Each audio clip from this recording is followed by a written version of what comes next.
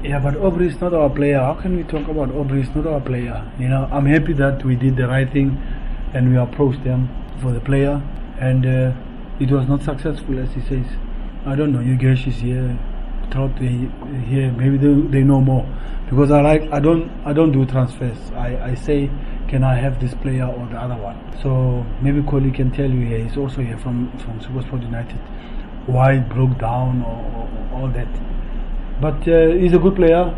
We would have loved to have him, but he's not our player. It's not in our hands.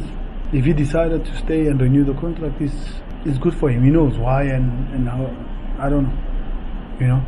But honestly, we can't talk about Supersport United player. We should give them respect. It's their player. Yeah, they wanted Lucky. They pulled out of the deal also, maybe. I don't know why, but